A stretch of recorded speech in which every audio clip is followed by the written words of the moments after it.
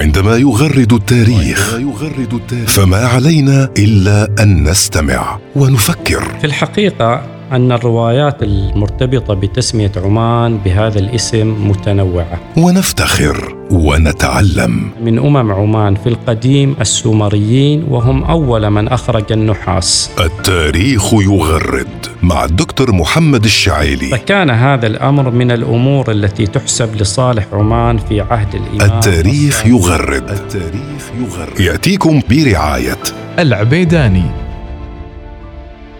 يعد إنشاء المطبعة السلطانية في زنجبار في عهد السلطان برغش بن سعيد من أهم الأحداث العلمية والثقافية في تاريخ الوجود العماني في الشرق الأفريقي. فما الأهمية التي ترتبت على هذا الحدث؟ ترتب على إنشاء المطبعة السلطانية تطور كبير في حركة التأليف والنشر، وتطور الصحافة، وتطور النهضة العلمية في شرق أفريقيا بصفة عامة، وزنجبار بصفة خاصة. وجاءت فكرة إنشاء المطبعة من قبل السلطان برغش بن سعيد بعد الجولة الخارجية التي قام بها في مايو عام 1875، والتي شملت أوروبا وبعض مناطق الشرق الأوسط، حيث تمكن السيد برغش من الاطلاع على الطرق التي يتم بها طباعة الكتب والمنشورات والعمليات الفنية الخاصة بها، مثل التجليد والتغليف وغيرها. وبالفعل كان لهذا العمل تأثيره الكبير والفعال عندما تمكنت المطبعة من طباعة الكتب بمختلف أنواعها ومجالاتها، وبدأت بطباعة كتاب قاموس الشريعة للشيخ جميل بن خميس السعدي، والذي ضم 90 مجلدا تقريبا. وتمكنت المطبعة السلطانية من طباعة 17 مجلدا من هذا الكتاب.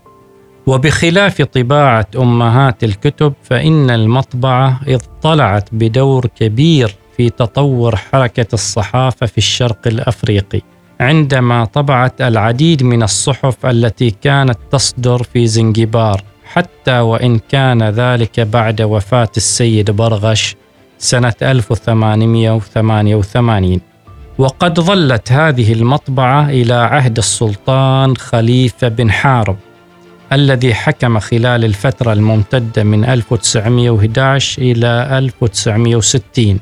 وقامت المطبعة بتمهيد الطريق لتطور جديد كانت له آثار بعيدة المدى في مجال التوعية ونشر الثقافة العربية الإسلامية. فقد شهدت سلطنة زنجبار في العهد البوسعيدي ظهور الصحافة لأول مرة في تاريخها، بل في تاريخ شرق أفريقيا بأسره، مثل صحيفة النجاح وصحيفة الفلق وصحيفة النادي وصحيفة النهضة. والأمر المؤكد بأن إنشاء هذه المطبعة أدى إلى تطور العلوم بمختلف أنواعها بفضل هذا المشروع، وكذلك في حفظ التراث العماني في شرق أفريقيا. وعندما يغرد التاريخ فما علينا إلا أن نستمع ونفكر. في الحقيقة أن الروايات المرتبطة بتسمية عمان بهذا الاسم متنوعة، ونفتخر ونتعلم، من عمان في القديم السومريين، وهم أول من أخرج النحاس. التاريخ يغرد مع الدكتور محمد الشعيلي. فكان هذا الأمر من الأمور التي تحسب لصالح عمان في عهد الإمام. التاريخ يغرد يأتيكم برعاية العبيداني.